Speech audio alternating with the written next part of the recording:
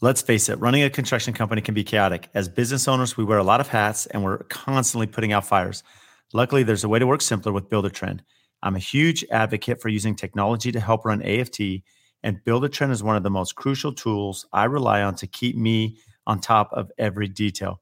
Built just for home builders and remodelers, this is an easy-to-use platform that helps manage all aspects of my business. My team's been using Build-A-Trend's project management platform for the last 5 years, and we love that they're always improving and adding new features to make our lives easier. This is something that we've really tried to take on internally to find ways to improve our system every day. Build-A-Trend just released a full set of financial services, added new tools like Takeoff to make estimates more accurate, and launched a total rebrand with a new mission to help change the future of construction, and we are on board. To learn more about how Build-A-Trend can help calm the chaos in your construction business, visit buildatrend.com/AFT. When you schedule a demo, you'll receive an exclusive 60-day money-back guarantee only available to my podcast listeners. I'm following Build-A-Trend into the future in construction. Come on board with us. I was just in a career day for my son's school on Monday morning, and they're 5th and 6th grade kids, and they had to sign up, and which is a good sign that I had almost 60 kids in 2 different sessions. I had 30 and 30, and they were saying, what's the most important what's the most, I said, man, the most important thing that goes on with our business is people. And it's not just people, it's the right people. And you have to have them there. You have to be present. You have to take care of them. You have to take care of each other. And they were all like, oh man, I think they were expecting me to say like a circular saw or something like that. So welcome to the AFT Construction Podcast. And today we have Jeff Wieland with us. And Jeff is president and co-owner of Wieland Construction. And excited to have you on, Jeff. Hey, I'm excited to be here, man. I really appreciate the opportunity. Yeah, it's good to have you on. And fellow podcaster, Jeff, truth be told, we were introduced, and I've listened to a few of your episodes, so I think shameless plug for you, right? There's another podcast that they can go chase and follow after this one. That's right. I don't know if it holds up to what you do with the caliber of what you do, but it's fun. I mean, I enjoy talking in general, but then I also enjoy talking to other people and interviewing people and hearing what they have to say. So it's how we do it. It's interesting because I think we're pretty fortunate today, Jeff, you and I as builders, because, I look back 20, 30 years ago and I'm like, they didn't have cell phones. They worked off fax machine. You hopefully had an office line on your job site trailer. But the reality is builders just weren't like, they didn't communicate. They didn't share info. That just was not a common practice. And here we are that, part of the reason I love the podcast, I'm sure you can attest to this, is that guests such as yourself will come on. And as we begin discussion, I'm like, we got a scope gap in our company. I need to make some changes. And so I think there's a lot of information from, just having guests on such as yourself. I think you're right. And I talk to our customers on 2 things. One is the communication that we have available to us today. And I think that there's no reason for anybody to really be upset with the way things go, because you have so many things to communicate, or so many ways to communicate. And if you have an issue, or you have a question, or you have anything that comes up, man, I mean, it's text messages and emails, and I mean, you can Facebook and you can do whatever you want with them. As opposed to when I first started building, we didn't have cell phones, we didn't have anything, so we were making phone calls in the morning and phone calls at night. You'd go to work all day long, and we probably were more productive because we were able to continue to work all day long. We didn't have to worry about our phones. But yeah, it's amazing the difference it makes. I will say the caveat, I guess, especially if you have your bags on, it's a lot easier to get work done if no one's bothering you and texting you and emailing you all day. Physical work, I think. Yeah. Yeah. I mean, there's definitely, we talk about it in church. We talk about it now. The interruptions are what get you, Yeah. It's hard to stay focused. I was speaking with one of my coordinators, and in our organization, we have 3 project coordinators, and essentially their role is, they're doing the purchasing and working with submittals and procurement and, coordinating with the field schedules, deposits, all that stuff. And one of my newer coordinators, and she's a rock star, but it's funny because she's like, you know what, Brad, I've realized, as I have 5 projects on my plate, I have to compartmentalize. Like I have to really dive in because there's so much information, you can't make a mistake. And so she's kind of learning to where those distractions are inhibiting her, they're pulling all over the place. And so she's like, I just need to focus for a couple hours and then go to the next task. And, because, the phone can drag us all over the place, Jeff. Yeah, that's true. And good for her for being able to recognize that and take action on making sure you can hone yourself in on what you need to do. Because I'm guilty of it as anybody. I mean, I get so many things going on, and I always tell people, I'm like, I'm surprised we're not all just like crazy bipolar people all the time. You're up, you're down, you're over here, you're over there, you're talking to this person, you're talking to that person, and everything changes at any given second. Yeah, it really does. It's interesting. So what is your, this is kind of a different direction than anticipated, but as you look at your company, I mean, you guys have been in business, I think, is it 65 years, I believe, and there in Cincinnati. So you've had a long history there building in that area, which says a lot because look, I've lived through two recessions, and there's been many, the last 65 years. What do you credit, just to the stability of your organization, especially having that long of a build cycle? So my family has been involved in the construction industry here in Southwest Ohio for 65 years or more, I think, at this point. And that was both my grandfathers, my mom's dad, and my dad's dad. Both were uh, builders of some sort, and remodelers, and had different things that they did. And then my mom and dad started their company in the 60s. I think it was 1966.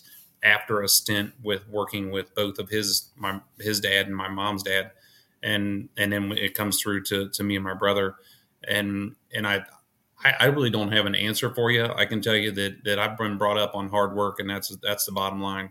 We always felt like if you were working hard, that you were going to prevail somehow or another, and I've never felt like I was the smartest person in the world, so I always need outside help with business coaches and therapists and preachers and everybody to help you along, and put you on the right track. But no matter what happened, I was always able to work hard, and I feel like that's what got our family through here. And then obviously, my dad and my grandparents, they had a brain to them that was really some way of keeping those companies running and keeping everything going. But yeah, I mean, we've been working like crazy since we were little kids, so that's how we got here.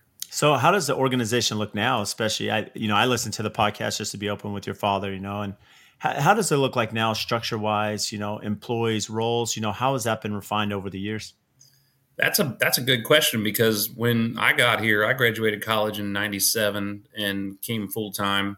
So it was me and my brother, my mom and dad, and maybe one other guy, and we had at the time, which you don't do this anymore, but you called them secretaries that were in the office, and and so my mom did the selections, and my dad, he was kind of running the company and being on the job, and then my brother and I were out in the field, and we didn't have any job descriptions. Nobody knew a role. We didn't have any core values. We didn't have any vision and mission statements. We didn't have anything. I mean, we were out there building houses, and I felt like there was some strategy on where he located the land at, for building neighborhoods, and then we honed in on what we were going to build, and price points and things.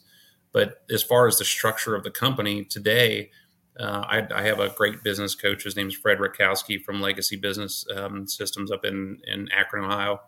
And this was, man, it had to have been 7, 8, 9 years ago when he sits down, I start talking to him, and he's like, well, you can't do an employee review if you don't have a job description. And because I would hate doing those reviews. And he goes, well, this is the easiest thing in the world. You look at the job description and you say, did you do this? Did you do this? And if you didn't, then you need to make a change, or you need to be results based. So that's a big thing. Coming up with our core values and getting everybody, as far as our trades and our employees, heading in the right direction, believing in what we're doing, not just coming out and working for us and saying, yeah, they're good quality builders. We want them to understand our vision. That's another big part of it. And just getting everybody on the same page. And like the preacher says at church, he goes, you can get them on the same page, but everybody needs to understand what's on the page, to get them to understand what it is. And that was it's still difficult today. You know how it is with people when you're dealing with human beings. There's a constant ebb and flow of emotions, and them being disciplined enough to do their job. So there's a lot of different systems that we put in place. I feel like we've come a long way with that, because it was more family then and less employees, and now it's more employees and less family. So you had to become more structured. Let me ask you this. What's interesting is you mentioned, and to pick apart, not to pick apart, but essentially focus on the core value statement with your business coach. You mentioned how important it is for clients to see that. How do you show the core values? Is this something that's broadcast on your website? Are you sharing this at pre-con? How does a customer become aware of what those core values are? We have them on our wall here in our office. We've got it's probably 6 feet tall and 8 feet wide, and we've got them on the wall in the hallway here. We put them on the front page of every proposal and every contract that we do. We have them picture framed in everywhere. We have them on our website, and I really push for it, because if you've ever had to come up with them and understand what your values are, it's tough. And so I'm like, man, we made it here. We're going to use these. We're going to drive them home. And I always tell all the employees, I said, at any point in time you feel like we should make an adjustment to these, or we should make a change, or you feel like you feel like nobody's holding true to them, we need to address this right away, because this is what we're selling ourselves. We sit down with the customer and say, if you want to know why you should build with us as opposed to anybody else, our core values are why. This is what sells it for us. It's interesting because I think anyone can relate that as create a core values for a company.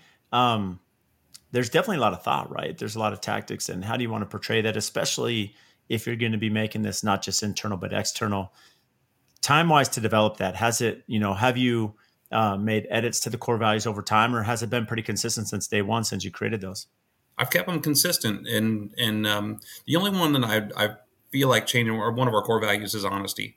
And the reason why we say honesty is because we've had some people that worked here that just, and I don't know if people can say, either way, it's not the truth, but people get a little bit salesy on you, and our customers can smell bullshit a mile away, and when you sit down with them, they don't want to listen to that. I think our customers are more realist, and they're not looking for a pitch. They're looking for the deal. They're looking for the real deal. And so the only reason it bothers me to have honesty in there is because it reminds me of somebody who starts a conversation out that says, hey, I'm going to be honest with you. Or, you want me to tell you the truth? And I'm like, what have you been doing up to this point? So that's, other than that, I mean, I really want our core value. I want everybody to be honest. I want them to tell the truth. But that's the only downside that I think about that when I think about the core value. So with job descriptions, I would imagine that this has probably morphed over time. As company grows, roles change, become more defined. How much time do you focus on just the job descriptions and keeping that, essentially a live document? Unfortunately, I don't do a very good job at that. And now it's always in front of them. They always have it, but it's one of the parts that I feel like I'm getting pulled a million different ways, and it's just how I'm built. I think, I'm an old school builder, and I feel like I'm learning the business every day, and I've been doing it for 26 years full time. I started doing this when I was literally in the 6th grade. I started working for my dad, and I can run equipment and throw 2x4s and do whatever you want me to do. But the business part of it, I've always had a good handle on it. But there's so many, we call it artificial intelligence, is things that go on behind the scenes that you need to have a better handle on.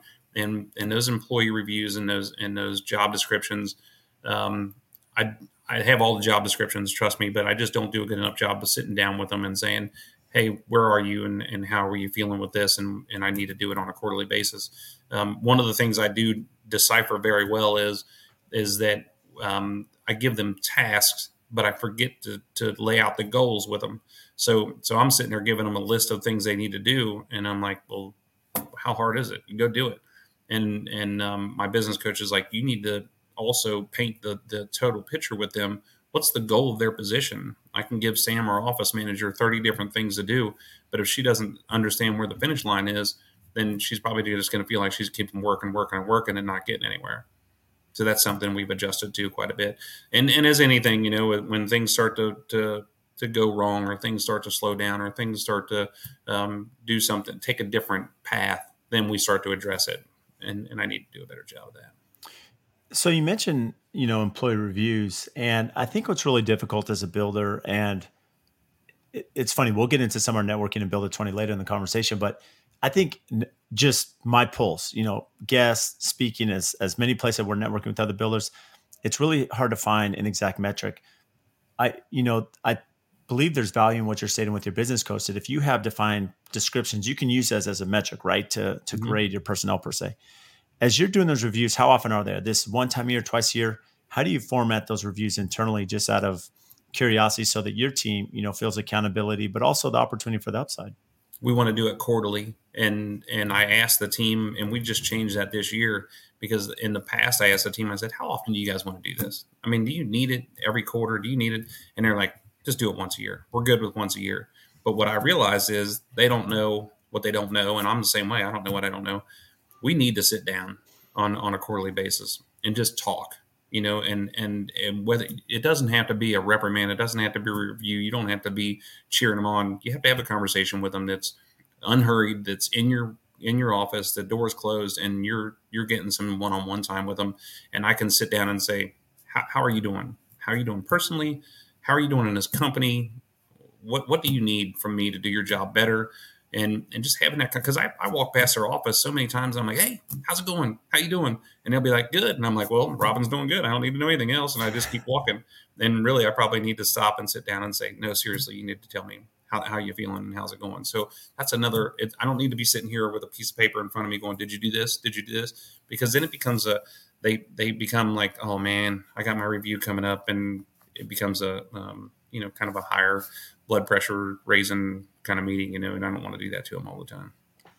It's funny you said that. I remember this actually goes way back to high school, and I can't remember the application, but I remember a teacher said, imagine communication if, I go up to Jeff and I'm like, hey, Jeff, how's it going? And you're like, well, let me tell you, and I'm going through like 10 personal things, all these like personal issues or work issue, whatever it may be. And you're like, whoa, like I only had a second here. But what's interesting, I think the application of what you shared is so oftentimes as business owners, it's not that we're afraid of conflict, right? Or addressing an issue, whether it be like a client or trade partner or even an employee. The fact of the matter is a lot of this, I don't want to call it higher level, but it's in passing, as you're mentioning. But when you're making dedicated time on a quarter to sit down, I can imagine that there's a lot of value, even if it's not so much an employee review where we're going through job descriptions and performance. As you said, it could be, how are you doing? How are we doing as a company? How's the project? How's the client? How's your personal life? There's certain things where you're now making time for that employee. And I would imagine that they feel more cared. And, in the end, it enhances company culture.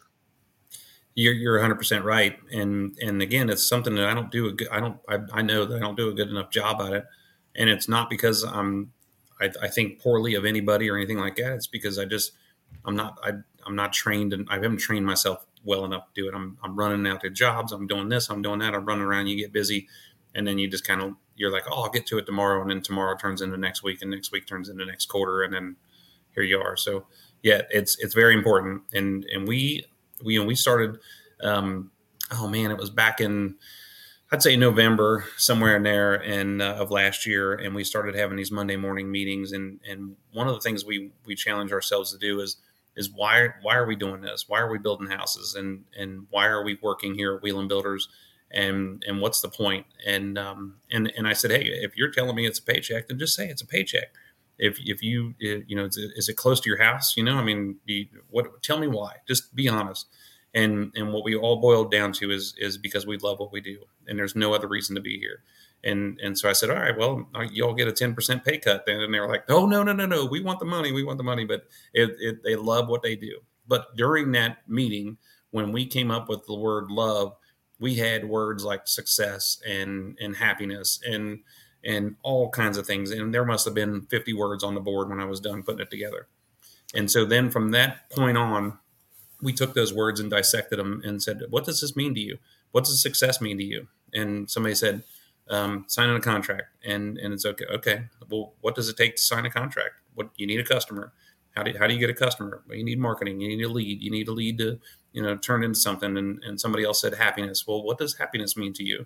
Is it joy? Is it money? Is it, your success? What is it? So we went down through all those things and really dove in good with our employees, created a little bit of a Monday morning kumbaya time for all of us to learn from each other, building the team, getting everybody to understand that they can lean on each other, and making sure that they understand that this is, it's a family, so to speak, but it's your daytime, it's your work family, and we need to rely on each other, and that was really important to us. It's interesting because there are two things I took note of as you were saying that. You said, one, what does happiness mean to you, right? I think that's a really interesting question. And then number two, like, why do you work here? And so Yeah. I thought about that. I'm like, well, I've definitely never asked those two questions to any of my team members. But as you think about that, I mean, understanding, why a client's there, or not a client, employee, I've seen where as you build a brand, and I think a lot of companies are this way, there's a lot of employees that have a lot of pride in the company they work for. And why is that? What at the core of it, what is it? Why is it that they're so appealed to that company and that they're going to work and go above and beyond? And then what does happiness mean? I think as managers, hearing answers to that would help us understand and how to formulate the organization, as you mentioned, the core values, job descriptions. I mean, there's a lot of information that can be gained from just those two topics. Yeah, I would agree. I would agree. And they're your core, your customers. And I was just in a career day for my son's school on Monday morning, and they're fifth and sixth grade kids, and they had to sign up, and which is a good sign that I had almost 60 kids in two different sessions. I had 30 and 30. And they were saying, what's the most important this? What's the most? I said, man, the most important thing that goes on with our business is people, and it's not just people; it's the right people. And you have to have them there. You have to be present. You have to take care of them. You have to take care of each other. And they were all like, oh man, I think they were expecting me to say like a circular saw or something like that. So funny. So let me ask you this: what's interesting about the network? I mean, you mentioned that you have, I would say, essentially three value adds. You have a business coach, you have the podcast you're doing. So again, you're getting insight to that, and then number three is you're part of a Builder 20. Yep. So advantageous, right? How long have you been in your Builder 20? I believe I joined in 2015 or 16. So we've been in there 8 or 9 years, I think, or something, and 7, 8 years. And it was, I can't remember. I think I had a couple friends of mine that were in a Builder 20 group, and in being involved in the National Association, I've heard about it. And I had always heard that you get on the list and it just takes forever to get into a group. And so I signed up, and I think it was a couple months later, and I got a phone call, and I got an interview on the phone, and then I met with the guys in Vegas at the Builder Show for a little bit, and then we went to our first meeting in Fort Collins, Colorado. So, man, it's been great. I mean, it's just been so helpful. It's just, are you part of a Builder 20 group? Yeah, I am, and it's so advantageous. I mean, I speak about that fairly often on the podcast, especially not builders such as yourself, Jeff. And it definitely will transform your business in so many ways. I mean, there's so much value, as you mentioned, having a business coach and someone that understands business, because you alluded to this earlier. Construction, Jeff. The industry. You understand how to build a home. The business operation is totally different, right? Company culture, all these things along with it is a totally different animal, right? And the Builder 20 is just more specification of focus into your business, both business and operations and construction. And, especially as you are so open, right? You're sharing financials. And so how has that changed, especially being that your company was in business 65 years? You joined a Builder 27 years ago. What did that change, from the first 58 to the last 7? It changed everything for me because, for one, it's accountability. You can't go into that group and say you're going to do something, or tell them you're going to do something, and then you don't do it, because they'll tear you up. And then the other thing is they hold you to a certain level on that accountability, as far as your profit margins, your gross margins, your net margins. When you have an issue, you can, whatever it is, you can jump right in and jump on the listserv and start talking to the guys and getting some feedback from them. It's a lot of camaraderie, for the group. We have a lot of guys that have been in the group for a long time, and that really is great. We get together. We manage to have a pretty good time when we're together, and then just learning.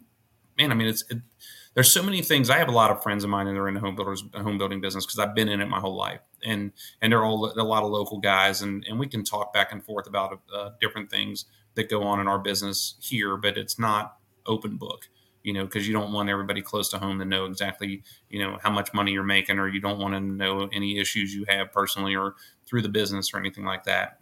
There's a few guys that I have that with, but not all of them. So when you get into this Builder 20 group, you can tell them it's an open book. I mean, you have to tell them everything in order for it to work. And they know how much every one of my employees makes. They know how profitable we've been in the last couple of years. They know any issues, any problems, anything that's come up family related. And we talk about it, and we lay it out on the table, and you get sometimes what is very harsh feedback, and you get some positive feedback. Sometimes you don't get any feedback.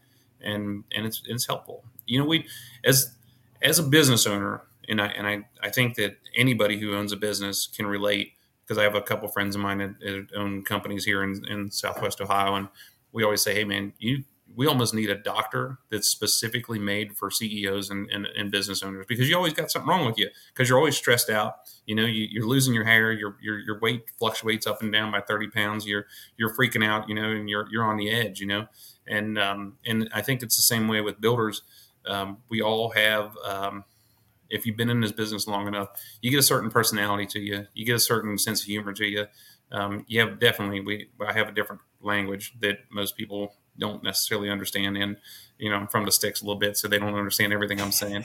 And so you get this group together, and we kind of are already on the same page, and we understand each other. And then we can start building on our businesses and start working through our businesses, talking about customers, talking about, business programs and employee reviews and what your numbers look like, and make sure you're paying attention to everything all the time. It's super helpful. What is your group comprised of? Are all your builders pretty similar to you, your scope of work? Do you have variations? We have variations. So we just came back from Harbor Springs, Michigan, and this guy is just amazing. He's an amazing craftsman, but it's his market is second, third homes for very wealthy clients, and so when you go up there, the lots are $4 or $5 million a piece. The houses are $6, $7, $8 million a piece, and it's just unbelievable craftsmanship and unbelievable craftsmen are putting the houses together. We have some guys that are in Iowa City and not Iowa City, but Quad Cities, Iowa, Davenport area. And they build more, they're custom homes, but they're more like neighborhoods and building something that you can probably relate to more. We have a guy in Park City that's building on cliff sides, and then we have 4 guys in Texas who, one guy just pisses me off to listen to him talk, because he builds like one house a year, has an investor, and makes all kinds of money. And we're like, how many hours you work a week? He's like, probably 25 hours a week. And I'm over here just like, oh, Yeah. he's doing it, but he's got it down pat. He's got a system and it works for him. So it works really good. But those guys all build similar products, and there's a guy in North Carolina in Durham who is a really green, lead efficient builder, does a lot of high end remodeling, and also because those people want to preserve those old houses down there, and does a lot of new builds as well. So with our dollar volume, so if we do $12 million a year, everybody else is in that 5 to 10, 12. We got one guy that's like around 18 million total a year. As far as the caliper of product, it varies a little bit, but we're all custom builders. Some of the guys do a lot of remodels. Yeah. Oh, go ahead. Sorry, I interrupted you. No, that was it. Some guys do a lot of remodels, and other guys are, there's a few of them that do market homes too. It's interesting because, to your point, I mean, everyone's in a different part of the country. So whether it's vacation homes, entry level, we'll call it, semi-custom, remodel, custom only, it does vary. But the benefit is, what I really enjoy about that, and you kind of made this point, that there's a builder in your group that's doing one house a year, right? That has great work-life balance. I think what I found is, especially in the build of 20, we kind of have a wide array of builders too. We have some really big builders that are doing high volume, big companies, 40, 50 employees. And we have some, like you're saying, that are like 3 employees. Yeah. It really depends on the goals that you have as a business owner, right? And what's important to you. Where's your value? What drives you? I mean, there's so many things, and it's not that anyone's right or wrong, right? We all have our own reason for how we set up our business. But what I've learned is that through those other builders, that there's information you can take back. Like I'm sure you have, Jeff, that as I'm networking with these other builders, I'm like, you know what? I really like how they're approaching that, or that strategy. I'm going to implement that, because now this cause and effect for me. This is how this can change my pipeline, timeline, work, hourlies, that, or I should say the hours I'm putting in each week. I mean, there's so many variation that you learn from all these different, the vast difference of builders in the group. It's amazing. And I leave there with 3, 4, or 5 pages of notes every meeting. I don't know how you guys do yours, but we meet for a group dinner the first night that we're there. The next day we're meeting all day in the meeting room, and then we all go to dinner that night. The next day we meet for a half a day in the meeting room, and then we do a tour of the product of their homes for a half a day, and then we all go to dinner that night. and then the following day we meet for a half a day again. And yeah, it's just that's what makes that group work is to get, you don't want everybody the same as you, because if they're all going to be the same thing as you, you're not going to learn anything. So we have to make sure that we have a variety of different guys that are doing different things in different areas, and they all have different, personalities and different ways they do business, and it's really, really helpful. This episode is brought to you by Pella Windows. When it comes to building homes at AFT, almost every project has Pella Windows. And they've been just an incredible partner of ours. And locally, Sammy and Adam, they are not only amazing business partners behind us, but they are super close friends. And I speak on the podcast all the time about the importance of relationships, right? Relationships with our customers, with our vendors, with our suppliers. Because at the end of the day, I'm only as good as those that help our brand and assist us in our projects to take it from the ground up all the way to completion.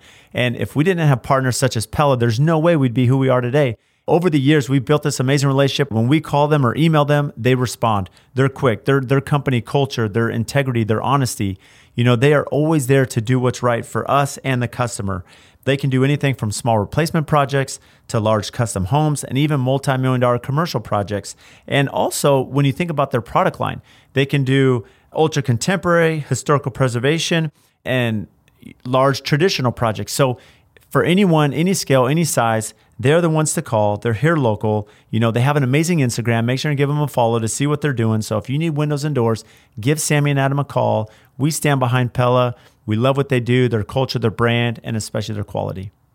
And if you want to learn more about Pella Windows, check our show notes. We'll have everything tagged there so you can give them a follow and have their contact information to reach out. I love that you share the format, because every builder group is totally different. For reference, for us, we're typically meeting on a Thursday. So like a Thursday around noon is when the group kicks off. We do home tours first. So we do our home tours. Wow. Yeah, Thursday afternoon, we have dinner Thursday night. Then Friday, we're in the conference room all day.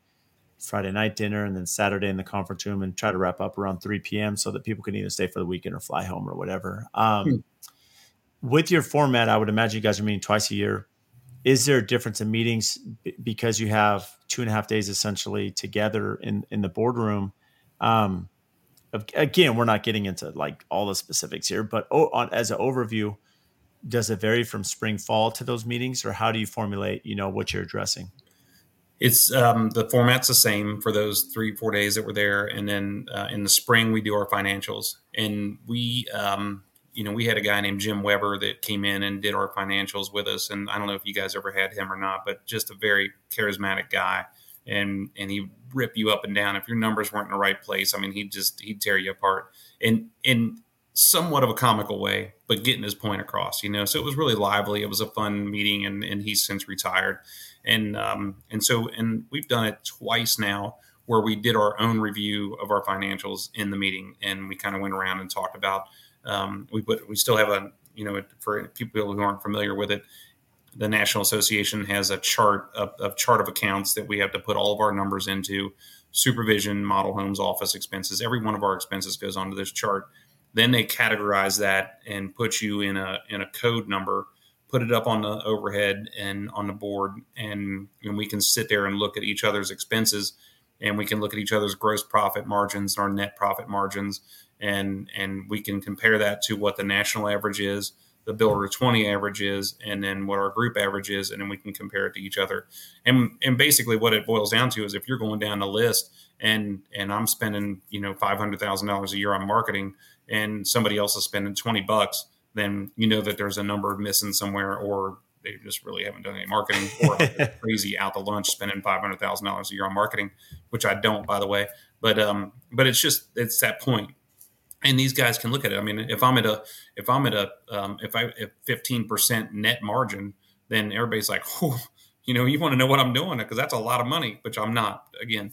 But if somebody's at a 2% net margin, then we're going, hey man, what are you doing? Why are you doing this? You can make more money going and working at Walmart and coming to do this for 2%, So we break into it that way, and it's super helpful. And then in the fall, we usually have another speaker. We've tried to have another speaker. This year in the fall, I'm the president of our group, or chairman of our group now. And I tell the guys, I'm like, man, I get so much more out of you than taking the risk on a speaker that we don't know. And speakers, as they get a lot of money. I mean, when I retire, I think I'm just going to go be a speaker.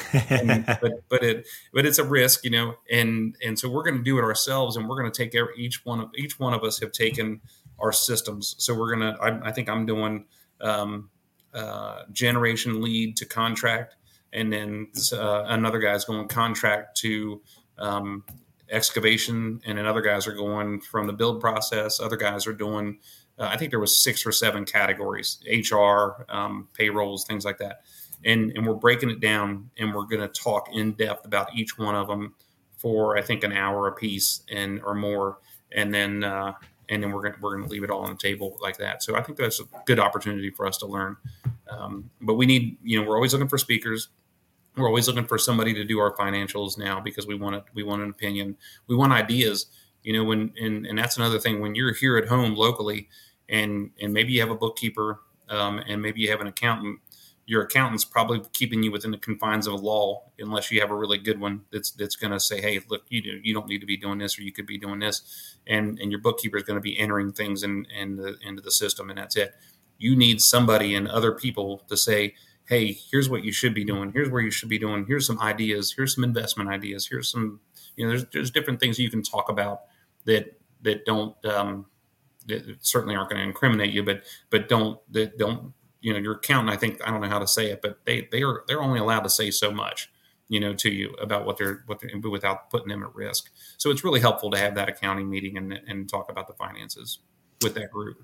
Yeah, it's interesting. I do want to get into. It's funny the topics how we're similar, but I think for those who are listening that there's something really valuable that you shared that's really interesting about being a Build of 20 outside of some of the pros we shared. But you mentioned that what they're doing is, they're putting together financials that show you how you compare to your group, to other Build of 20s, and then just the national index of home builders. And what you mean is, what's interesting about that is, uh, to your example, you could have a company spending 20 grand on marketing and one that's 500, but it's not so much the dollars they're spending because it depends on the gross revenue they're doing. So there's ratios involved. All these numbers are ratios. So you could be looking at someone, Jeff, on this database and say, hey, maybe I'm in line. I'm spending quite a bit on marketing, but based on the volume I'm doing and the staff, like it kind of lines up with what other people are doing. And so you have a really quick metric to say, am I over, under, right on pace? Am I in the upper echelon? And then it really helps you to really focus on that. And you mentioned accountability, not just from your peers, but yourself, to say, okay, here's my goal ABC that I'm going to work on these next 6 months before we meet again. Yeah. And that's it. Again, it's priceless to be able to do that. But making sure that, and I, just as you were talking there, I think the other great thing about that is, and I don't turn my phone off, but everybody knows where I'm at, and it gives you a chance to kind of step away from the business, be up there working with these guys, and they'll start talking about certain kind of finances, and it'll spark something in my brain to start thinking about, oh man, well, we could do this. And it leads to one other thing. And I start making notes and making notes and making notes. And it's super helpful, to be able to leave away with something like that. And what I would consider the experts of the industry, these guys that I look up to all of them. And I just think it's a great group to be a part of. It's funny that because the same thing here, there's value in guest speakers from our side. But what's interesting, I look at the last few that we've had, we had one of our group, Build of 20 members talk about KPIs, right? Key performance indicators. And they're really big on KPIs. And so they taught us how they do that. We've taught on Bluebeam. We're going to do another one on Bluebeam, how we use Bluebeam. And another one's done like pre-con estimating. So you're finding these, I know that our chair who's over like this guest speakers, we have like this huge questionnaire of topics that all of us are either want to know more about or struggling. Could be social media, could be whatever. And then, we essentially vote on it or check it off the box. And then each meeting we're, teaching or instructing or having some from the group, because as you mentioned, there's so much value from those in the room that why not take advantage? Yeah. It's awesome. So with Builder 20, for those listening, you touched on this briefly, but if I am listening to the podcast and I'm like, I really want to get a Builder 20, what are the steps? Do I have to be an NHB member? Do I sign up first? How do I accelerate that transition to get into a group? Yeah, it's a special hidden gem, because I think a lot of the guys in the group are saying, hey man, I'm not telling everybody in town that I'm going to builder 20 because I don't want them to join a builder 20 and know the things I know. And I get a kick out of it because I'm always like, if it helps them, man, if it helps them be a better builder, if whatever it helps this industry to be better, I'm all for it. So you go to the NAHB's website, and I can't remember what their website is, but it's a National Association of Home Builders. So it's not NHBA, it's NAHB.com, and then you can just search 20 groups or Builder 20, and then you can take it from there. And the people who handle that at NHB will put you on a list. They're going to ask you a ton of questions. Number one is, where your location is, and then what your dollar volume is, what kind of houses you build. Are you a custom builder? Are you production builder? Do you build market houses? Are you a remodeler? Because they have a remodeler 20, custom builders, and then production builders. And I think that's one of the reasons why, if you're on that list for a little while, is because I don't want another guy from Cincinnati being on my group. And even a guy from Columbus might even be a little too close for me and to be in my group. And because I, just know guys throughout the state. So they got to create some distance between you and somebody else in the group, because they don't want it to be too close. You got to find a group that's going to fit you and fit what your dollar volume is and what you do as far as custom building. And man, if you get in a group, it's like anything else. You get out of it what you put into it, and you have to be dedicated to it and give it some time. Don't go there and expect to become, like this brainiac person after the first meeting. You've got to get in there. You've got to get to know the people. You have to take it to the fullest, and you're going to enjoy it. I mean, I hope you get a lot out of it. The other cool thing is, and because my wife goes with me to the meetings, there's a lot of other wives that go to the meetings, but we get to go and tour places that I would have never have gone to in my life. I don't know if I would have ever made it back to Harbor Springs. I don't know if I would have ever made it to Anacortes, Washington, or if I would have gone to, Quad Cities, Iowa, and to get to see what these guys do and get to tour other parts of the country just for a couple of days. It's really cool. Yeah, I love that. I think that's one of my favorite parts of the home tours, because here in Phoenix, where I build, it's such a different climate. Our construction is totally different than mountain areas, coastal areas, and especially where you are. I mean, Jeff, you have, your weather can drastically change. You have a lot of elements you're dealing with. And, fortunately, I don't have all those here in Phoenix. So from last night to this morning, I can tell you that. Yeah. For us, it's like, oh yeah, it's sunny today, maybe a little bit of rain. But biggest challenge you have right now as a builder? Probably home sites, finding land, because we're a custom builder. And when I came out of the recession in 2010, I guess it was, we were building neighborhood homes, and my dad and those guys, they always liked to build those more. It was kind of production style, but it was more neighborhood secluded, and which means you have to carry a model home, you have to carry lots, you have to put deposits down on neighborhoods, and you're in debt. I mean, you're carrying a load of debt all the time. And when I came out of that, I said, man, I never want to go back there again. So my gig is to just be as debt free as possible, and which means I don't own any land. And so when I want to go build a house for somebody, or they come to me and want me to build them a house, we got to go searching for property, and it's getting more and more difficult to find, and specifically to what people want. So that's a huge challenge for us. Materials, we still have an issue with windows. I mean, I was just in my production meeting all morning before we jumped on here, and we have a house that's, with the delays that we have with whether it's electric meter bases or windows. And I won't say the manufacturer, but I'm sure that everybody's having, because I like the guys, I don't want to make people think they're having a bad, but everybody's having the same problem with getting the glass on these funky shaped windows. Those houses have the tendency to drag on a little bit longer than what they normally would. So when I get to the end and I still don't have appliances, I'm like, what in the hell happened here? We're getting ready to close this house. And they're like, and I have guys that always, they're famous for saying everything's here. And they say, accept. And then they list basically everything, and I'm like, well, that's not everything, So right now we're getting ready to close the house in 2 weeks. And we have the oven, and that's it. And we're not sure when we're going to get anything else. And so that's been really difficult, is getting appliances. And I think the other thing is just is people, and getting. I've got some really good trades that I've had for a long time, and as our business evolves and we build these bigger houses and we do different things, it's more and more difficult for them to step out of their zone and do different things. And it's not just as simple as what it used to be. So instead of roughing a house and on a plumber, instead of roughing a house in 2-3 days, man, he might be there for 2 weeks or 3 weeks to rough it. And for some reason, they don't like that. I mean, and it gets them a little bit baffled. So people and their drive to get the job at a high quality, and I'm a builder, and I've grown up in this business, to where usually traditionally builders are just beating numbers down, beating people down. You come to me with give me your third number, don't give me your first number, and you know what I mean. And so I'm always telling people, I'm like, my goal here is to get you to make as much money as possible, but we need to work through this together to understand how we get there. And I'm not beating you down, but if I'm going to pay you more, you got to give me more. I've got to get more out of it, and getting people to understand that. And I'm not sure if they're getting beat down by the industry or they just feel like they're getting worn down by what they're doing. But people are, I think I start to see the effects on these guys. And I just wish that there was some way that we could cheer them up, turn them around, get them excited about what we're doing again. It's interesting you bring this up, because I was just thinking, and I'm trying to think how I present this on the podcast. And maybe I'll say it this way. So I was at an outing, and it was a fundraiser, it was a golf outing. And so I had two of my peers, and the funny thing is they're not residential, they're in commercial. So they're doing, one of them works for a company doing like $7 billion a year, like huge national commercial company. Another one's doing probably $1.5 billion. And then there's us, little small residential guys. So one of the gentlemen in our foursome, who's a good friend of ours, he's a marketing guy.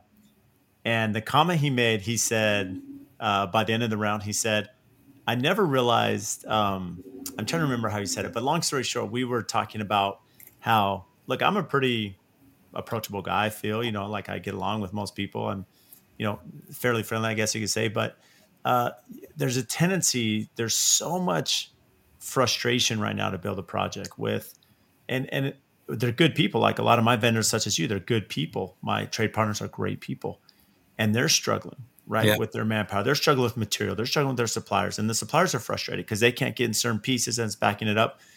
Now the clients are frustrated. And so you're in this really tense environment, and everyone's frustrated.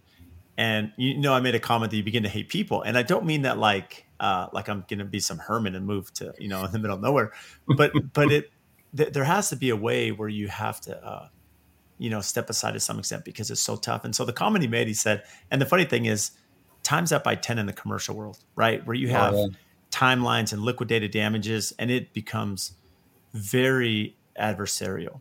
Yeah. And so this marketing guy is like, I didn't realize you guys hate people so much in construction.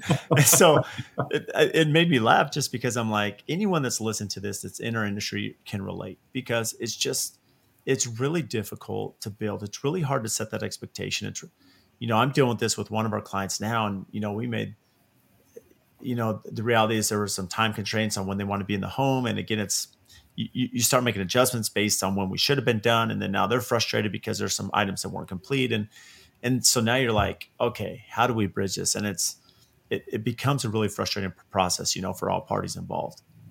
It is. And when you say that, I'm sitting here thinking about it, and I'm like, man, I'm on edge, I'm running on, I'm not, and I'm always on edge. And I'm like, thumbing through the Indeed ads, thinking about what else I can do for a living sometimes, because I'm like, this is crazy.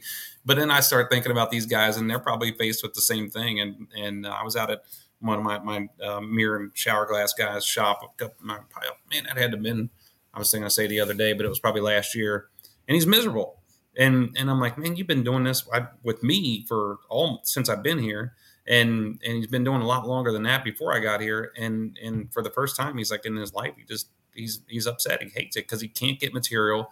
And when he can't get material, then, the first thing a builder does is blows his gasket and is like, going to go find somebody else to do it. And then that puts him down. And then, when you go do that, then you get somebody else to do it, and they don't do nearly as good a job as this guy. And it just turns into this mess, Tim, it's on edge. You and I first started talking about this before we became on air. But when you were interviewing the chiropractor Brandon a while ago, and you guys were talking about, I think it was you and him both made the point to say about, you're on your customer's side, you're there for them, and building that trust and making sure that you're always working in the benefit of the customer. And so in order to try and keep some of those temperatures low, I think that's a really important part of it. And as soon as I listened to that, I brought it back to my team and I was like, here's what we need to start thinking about. Because we talked about in our Builder 20 group too, is when did the customer make the decision to be unhappy about something? And so by assuring them that we're on their team, that we're working for them, that we have their best interest in our heart, and making sure that it's not just a sales pitch that we're telling them, that we're really, really believe this. And I think that calms the temperatures a little bit, and then we can work through things together. I think that we need to do a better job of that with our trades. Now, with our trade partners, we do a breakfast every year in the spring, and we bring them all in there. And I think there was 100 and something guys there people there this year. And we do it. This is another. I'll just keep leading on to this, but because I'm getting further away from what we started talking about. No, but you're we good. do it at the vocational school here in Butler County. It's called Butler Tech Vocational School, and hopefully the teachers and other vocational schools bring their students over there and gives them an opportunity to get in front of people who are ready to hire them right now. And then the culinary kids at the school make us breakfast, and it's really good. But man, we get up and we talk about our goals for the year. We talk about customer service and our customer service initiative. We introduce everybody. We talk about how long they've been here and how long they've worked with us. And we kind of go through and build that relationship with them.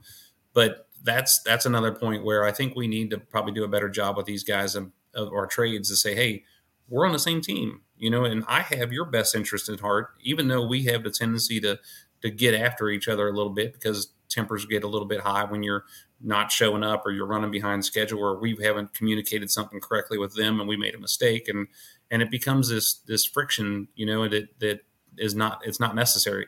And so we probably need to do a better job of doing that with our guys, make sure they know that we all have our best interests at heart. We just need to understand that we're on the same team. There's definitely a humble approach. You mentioned, just going to your client, I'm on your side. I think there's so many times clients feel that they have to like manage us, oversee us, hold us accountable, whatever it may be, right? Because of circumstance and projects and timelines. And having that open dialogue and communication, I think is beyond valuable because you said it lets your guard down. If someone comes to you and says, I'm on your side, how can I help? And I think of this, I always think of it, I look for me and the client, but I look, if I apply it to my trade partner, when they're coming to me saying, Brad, hey, we made a mistake, we missed this, didn't get it ordered, or maybe it's something different that we're on your side. My reaction is going to be a lot different because now you're problem solving and it's not just like, you idiot. Yeah. It's like, how did you do this? Like, why aren't you done? Why isn't this finished? And it's just I don't know why as builders, maybe it's an ego thing. Maybe it's we're afraid that the client will think that we don't know what we're doing. Sometimes they're paying us a high fee. And there's probably a lot of excuses we give ourselves why we're not communicating and being open with our clients. I think it's all of the above. And I'd like to think that I have this saying in our meetings, with our employees. I said, we want to bring our customer in here. Like we want to keep them close and we sign up with them and we're going to be friends and we're going to hang out and it's going to be so much fun. But in reality, we want to bring them in close, but we need to keep them at arm's length because there's a friendship, there's a relationship, and there's also a business deal that's going on here. And so we need to have fun. We need to be cordial. We need to be friendly. We need to care, but we also need to be able to make decisions. And we need to do the same thing with our trade partners, the same thing with your employees. I hire somebody and I'm like, you're going to retire here and you're like 20. So I want you to be here for 100 years. And I think this is going to be the greatest thing in the world when the reality is the average person stays in a position for like 3 years. And so you want to bring them in, you want to keep them close, but then you have to understand that there's a business deal that's going on there, a business relationship. The other thing that's difficult with us is we're the manufacturer. We're one of the only things that you can buy besides the Great Steak and Fry Company, I think, but that you can see made right in front of you, and everything is handmade and we're putting it together out in the field. We're dealing with the elements. We're dealing with natural materials. We're dealing with human beings. And I hope that I never pitch it to somebody like this is going to be the perfect process and we're never going to have any problems and it's just going to be dancing daisies and music playing all the time. It's not like that. We make mistakes. We have human beings that make mistakes. We have human beings that are trying to manufacture things that are supposed to ship to us that can't be shipped to us. And it goes down the line. While we can do our best to put together systems and be great builders, there's things that happen, and we need to be prepared for that. Yeah, what's interesting, I've heard the analogy we're having open surgery, right? It's like, but I love the manufacturer because I think it's much more relevant. How many of us, we buy products, but when do we ever see it manufactured, right? Right. Open surgery, when do you see that? It's not going to happen. And you're doing essentially both at once. It's, probably more surgery on a remodel, but on a new build, it's manufacturing, putting together. And there's just so much application there as we set that tone. And then really the whole context here, Jeff, that we're speaking about is the difference between customer service and the customer experience. And when you're thinking about the customer experience, that work goes into I'm on your side, right? We're here with you. How can we work through this? And trying to solve those pain points throughout the build process. And it's a really tough task, especially as we're in a relationship for, sometimes years at a time with each client. And so for you, Jeff, I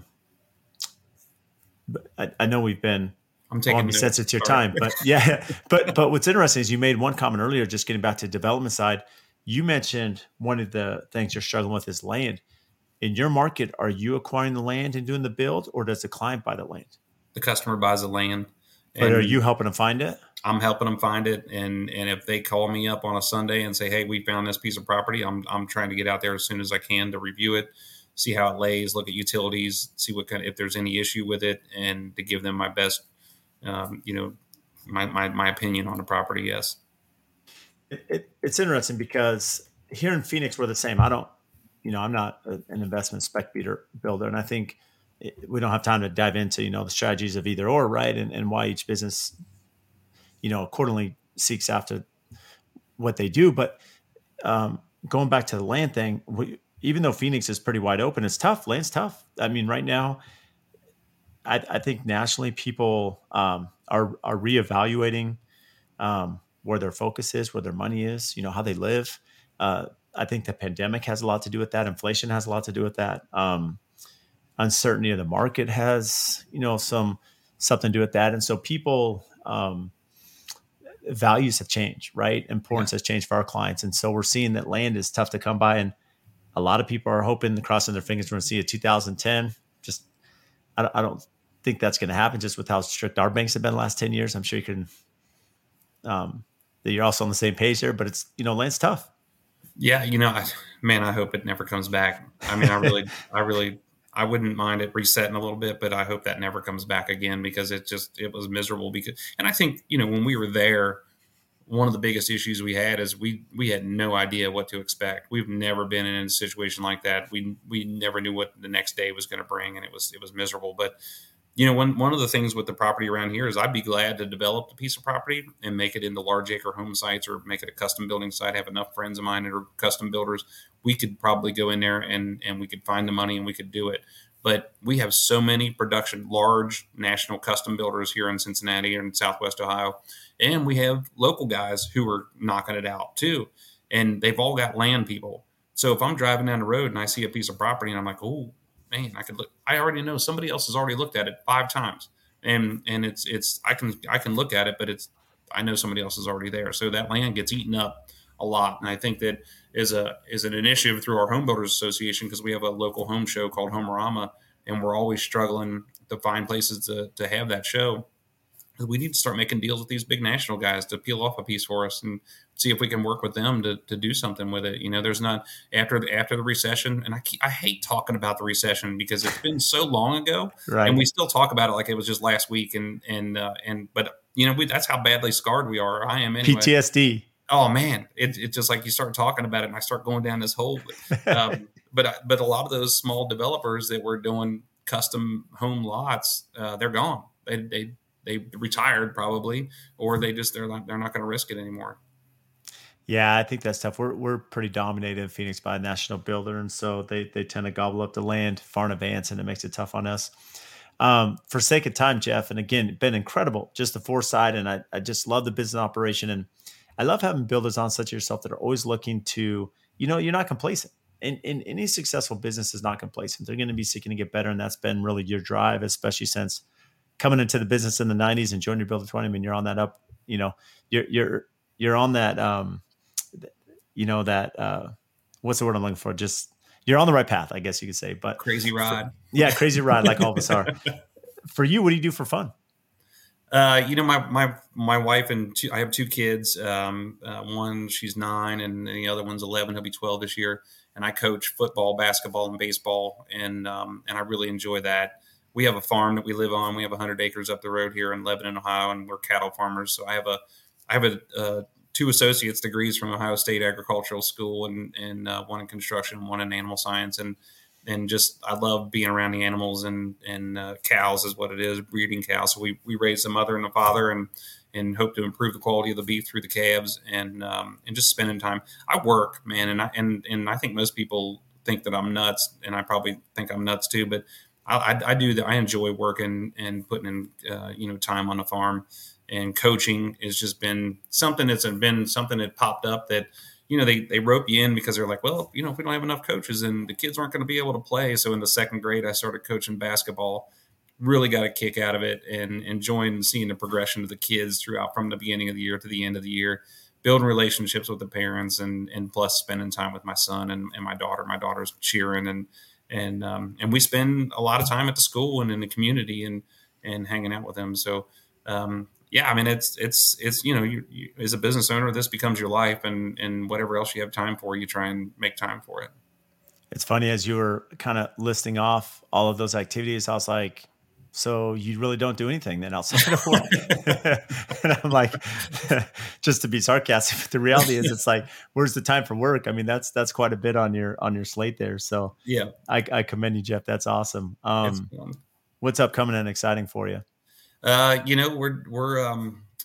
We have a lot of things going on here in the business. We've got a really big house that we're getting ready that we just got back yesterday from the architect, and we're starting to price that out and meet with the customers again and getting that rolling. It's like a 12,000 square foot house, so we're pretty excited about that.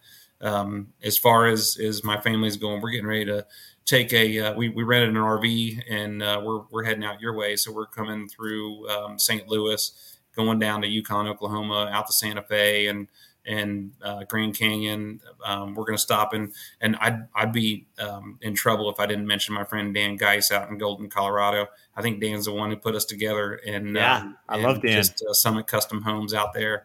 Great dude. But we're going to swing up through Golden and catch up with him and his family, and then we're going to go on up to Cheyenne, out to the park there, and then we're going to come through Mount Rushmore, and then we're going to head back home. So that's the longest time I've ever taken off of work and been away from the farm, but I'm really looking forward to spending all that time with my kids and my wife, and kind of letting go of things here for a little bit. Man, that's amazing. So for those listening, Jeff, where can they find you? For us, we're at wielandbuilders.com. It's WIELAND Builders, and we're here in Southwest Ohio.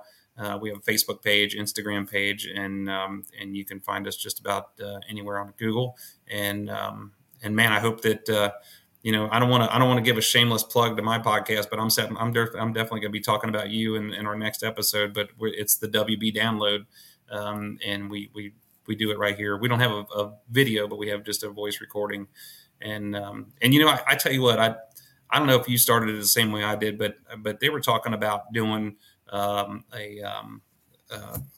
are you thinking about? But the blog, and I'm like, they want me to write it, and then they want me to hand it off to some kid to rewrite it so people can understand it, and then put it on the internet. And I said, why don't we just start a podcast? And so that's how we started our podcast. And then plus, and I listened to Dale Earnhardt Jr.'s podcast, and I really got a kick out of it. And talking to people, telling stories, and talking about building houses, man. I mean, it's great. So I've listened to your podcast, and you just do an excellent job. And I'm hoping to come up and meet you sometime in person. Well, I appreciate it. Well, next time you're in town, or if I'm that way, Jeff, let's connect. And who knows, maybe at NHB or the Build a Show or something, we'll connect. So, man, I hope so. Yeah, I really appreciate you coming on, and great to speak with you today. You too. Thanks for the opportunity. I appreciate it. If you get value from the show, please support us by giving a 5-star rating and review on whatever platform you listen to. And I also have a favor to ask. We've had some incredible guests that come on and share their wisdom, their knowledge about their business. So if you have friends or family members that could benefit from those episodes, please share it with them. as well as any other business owners that you're networking with that could get value from the podcast or certain episodes, please share those as well. Again, subscribe, make sure you're following. Any questions that you have, topics. We've had listeners reach out about certain guests that we should have on the show. Again, brad.l@aftconstruction.com. Email me for topics to address, guests that we should have on, and even if you think you'd be a great guest for the show. So again, thank you for all your support, and we'll see you next time.